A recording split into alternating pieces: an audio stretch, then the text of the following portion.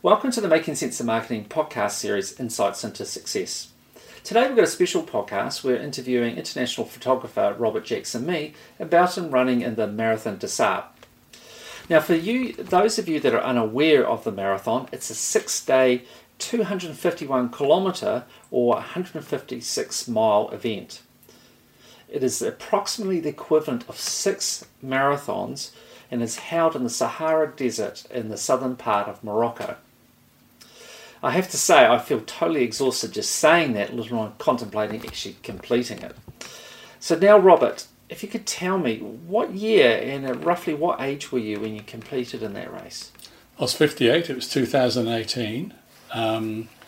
Not the oldest out there, but certainly in the elder group, shall I say. Okay.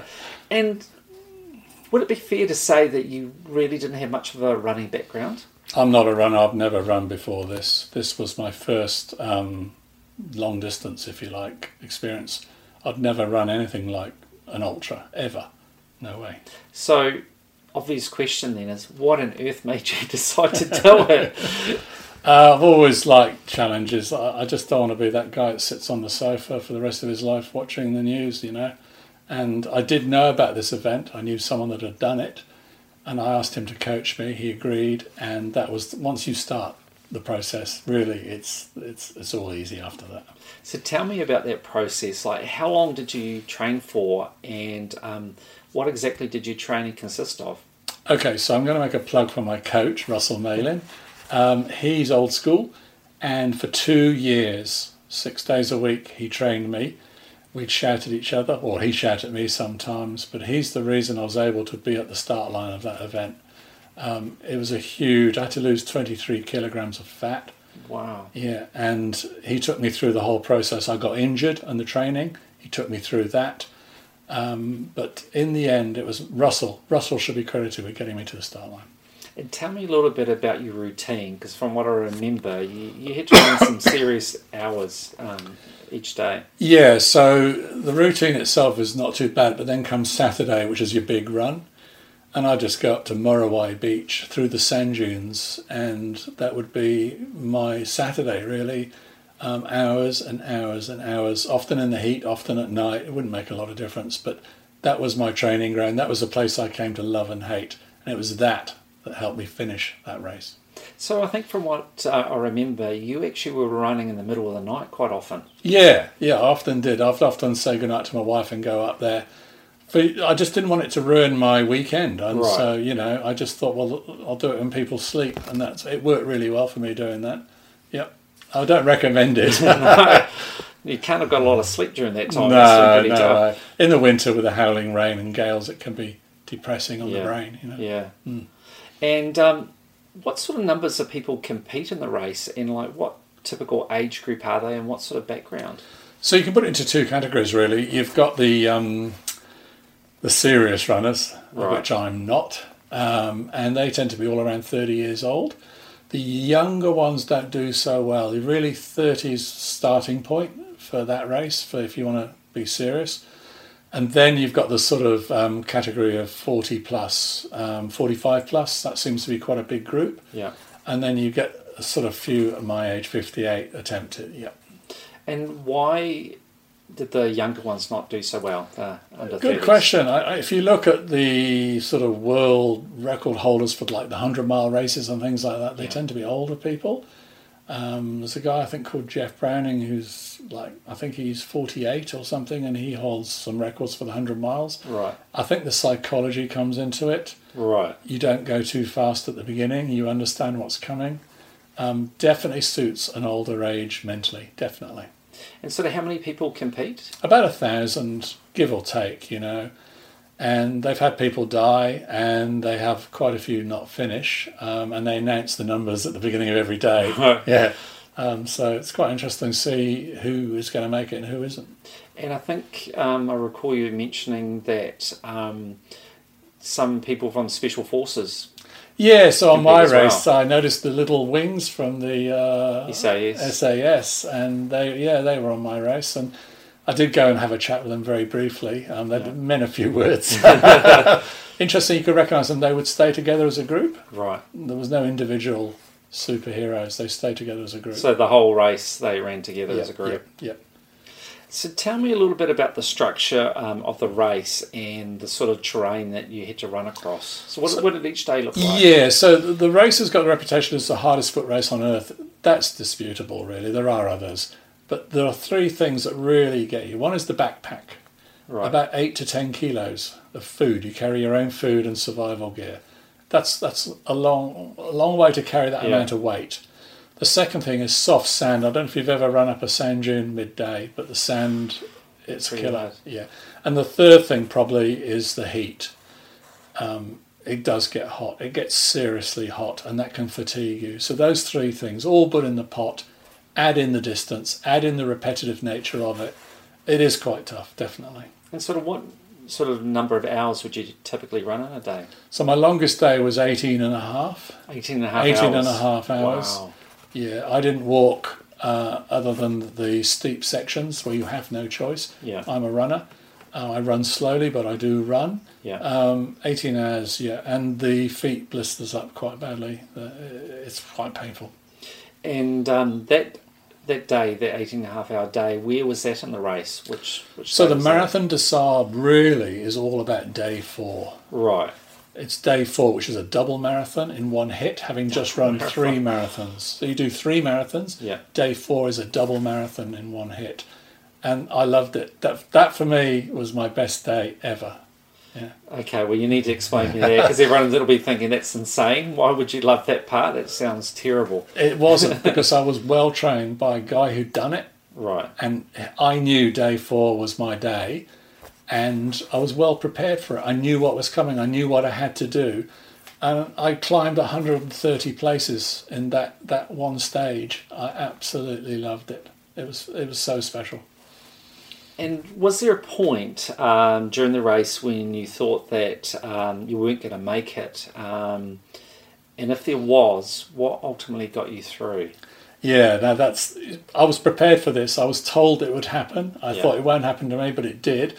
I stripped the skin off my right foot quite badly, and the pain became too much. It just became too much. And I think I've recorded the event, but about 12 or 14 hours in the middle of the night, I just curled up in the fetal position and started crying. And what day of the race was this? This is day 4. Day 4, The day right, that the I killer enjoyed, day. yeah, the killer day. Okay, Yeah. so you're curled up crying. Yeah, yeah.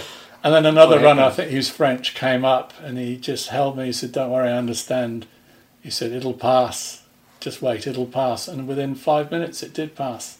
Really? Yeah, it was magic words from a guy that had been there. It doesn't happen to everyone. I was too old, really, for what I was attempting. Right. But I had my point. I broke. Yeah. Right. Yeah. And so after 5 or 10 minutes or whatever, you sort of managed to regather yourself and you just pushed through the pain barrier. Well, there's a few other things. He gave me a muesli bar, which was the real big gift, because you carry your own food. So for him to give me a muesli bar is quite a big deal. Wow. I loved that. It was just a little act of generosity. Yeah. I could see other people's lights behind me, people I was in front of, Yeah. and I felt, wow, I'm not doing too bad here. And those first few steps on a foot that's literally stripped of skin on the bottom is not good. But then once you get going again, it's all behind you. You just adjusted to it You and do. carried on. Yep, definitely. So out of the people that competed, what kind of percentage actually finished the race? I'm not sure on my race. It varies year to year. We had a particularly hot race. A lot don't finish, and a lot are attempting it second time. Right. It's something that's in you. Once you haven't finished, you have got to redo it, and they come back. There is actually one guy who's run it 24 times Wow. And is that consecutively or? consecutively. Wow. And I find that inspirational. You know, I met him. He's just a magnificent human being, you know. And there are people that can run it in a third at the time that I can, and they're very focused. There are other people who finish a long way after me, and they're just inspirational. So the last person to cross the finish line every day, you all go out and greet them. Right. And I just find that inspirational. I love it. Absolutely love it. Wow. And what sort of rest did you get between days? I mean, Yeah, so you're how many sleeping in hours? an open sort of V-shaped burqa tent with the sand and the wind blow through it. It's pretty disgusting. Obviously, the slower you are, the less rest you get. Some people came in after 34 hours, I think it was, on day 4. They're going to get very little rest. Very Wow. little, yeah. So it's a sort of ongoing, accumulating thing. The slower you are, the less rest you get. The Because you've slower. all got to start at the same Exactly time. right, exactly right. Right. Yeah, yeah. Incredible. Yeah, I would actually recommend it to anyone who watches this. It's a life-changing experience. I recommend it to anyone. So how did you feel when you completed the race? So, what sort yeah. of emotions did run through you? I'm going to shatter the myth here. I was so out of it, in so much pain, that when that medal went on my neck, there is a photograph showing it, I really didn't know what was going on. Right. I knew my family were watching me on a live feed. I completely forgot about that. I walked straight past the camera and ignored them.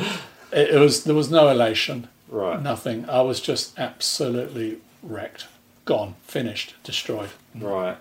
And how long did it take you to sort of recover after that? Yeah, I wound up in a hospital in Marrakesh, and they got the IVs into me and soon put me back on track. Probably back to normal 2 months. Right. Yep. And in the sort of days after completing, what sort of emotions went through you? Did you kind of at any point through that go, sit up and feel real, sort of pride and enjoyment of having completed it? Or how did it all work with your emotions? So it's a personal journey. The biggest shock I got was I thought everyone would want to know about it when I got home. No one did. No one did. People genuinely can't relate to things. They're probably not that interested in it. Right. And if you can't relate to it. So I fell back very heavily on my tent buddies, and they were really good. We kept a few emails going because they could relate. The bottom line is I want to go back. So you want to do it again? I want to do it again. Wow. Yeah. And why? Why do you want to do it again? What's the motivation? Because it was the best week of my life. Right. The The toughest probably, but also the best at the same time. Yeah. I mean, I lie in bed most nights thinking about it, even today. Yeah. Incredible. Highly recommend it to anyone to attempt. Anyone. I've never run before. I'm not a runner. I was overweight and old. I crossed the finish line, so could you. Amazing. Interesting thing you've just said though is about coming back home and feeling like people didn't get it and weren't really interested. And I think from what I've read, about soldiers coming back from war, it doesn't sound too dissimilar from that. They come home and they've had some incredible experiences, incredibly challenging experiences. They come home and people just, life carries on and they don't really understand what they've been through. And I would imagine a real sense of deflation when you come back. Absolutely and right. Difficulty in communicating with other people because they just can't get it. So these days I don't talk about it. I've learnt that they look at this old fat guy and they think, nah. I think it's amazing myself. I think it's hugely inspirational. I'm blown away by it. Yeah, it's a very personal experience, and my wife understands it. Yeah. And here's an interesting thing. Every now and then you come across one person who gets it. Alice and I joke about it. They get it. And you can't pick them. They could be any age, any background, Right. anything. They get it. And they start asking all these questions. Most people don't. But every now and then, someone, and we joke, they get it. Right. And I love that. That's really special. So tell me, do you think there's any lessons in your experience that can be applied to business? And if there is, what would they be? So my experience of business, I've run my own business my whole life, is that a lot of people give up. Yeah. Give up. It's just so easy to give up. On my training, I would give up quite regularly. I could write a book of excuses I had in my head for not training.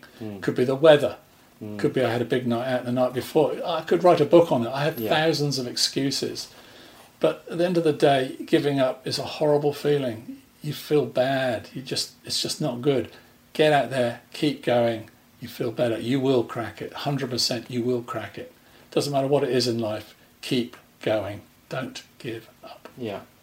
And I guess, would it be fair to say, though, it's got to be something that really means something to you? Something really means something to you that you're more inclined to not give up. But if it's something that's not really, you don't feel is really that big a deal for you or doesn't resonate with you that much, that you'd be more inclined to give up? No, I don't agree with that. So what's your thoughts? Yeah, my book of excuses. Yeah, I could write a whole page on. Is that just one of those? Yeah, that's one of the. That's right, one page of excuses. This Yeah. doesn't mean that much to me. Right. It's a waste of time. I'm not that good at it. Right. I'm not going anywhere. I don't really care if I do it or not. Yeah. That would be a whole page of excuses. Yeah. I went through all of that. Yeah. And that would apply to business too, wouldn't it? 100%. You know, you go, oh, well, I wasn't really into that business anyway. It's not really my thing, so it's okay to give up. 100%. It's so applicable to real life. 100% Yeah. it is, yeah. Yeah. Yeah. Interesting. All right. Well, thank you so much. I find the stories amazing and inspirational, and I do feel very much that lessons can be learnt through those experiences that can very much be applied to business too. And I think, you know, one of the key messages from this is this determination to keep going, not to give up, that you are going to come across some very challenging moments, but you've got to be mentally strong and keep pushing through. So here's a message that a lot of the people that cross that finish line were the most ordinary people on the planet. Well, there you go. Yeah, really. I mean, I'm bulk standard ordinary. There's nothing special about me at all. But it doesn't have to be a superhero or super strong person. Yeah. You know, ordinary people do that race and cross that finish line. And I think, you know, you touched on that earlier too, is that, you know, there'll be other people that physically may appear more capable, have the track record in terms of running and that, but that's no guarantee for success. No way. In fact, no in some ways it could actually be their demise. Absolutely possibly. right. Yeah, be a realist with a race like that. And I think in life and in business it's the same. Be a realist. Don't set your goals too high. Yeah. Be real and don't give up. All right, well, thank you so much, Robert, for your time. I think your story is incredibly inspirational, and I think we can all take a lot out of that and use that for motivation in our business careers and potentially other elements of our personal life. So thank you for that. And that's it today for another in the series of Making Sense of Marketing, Insights into Success.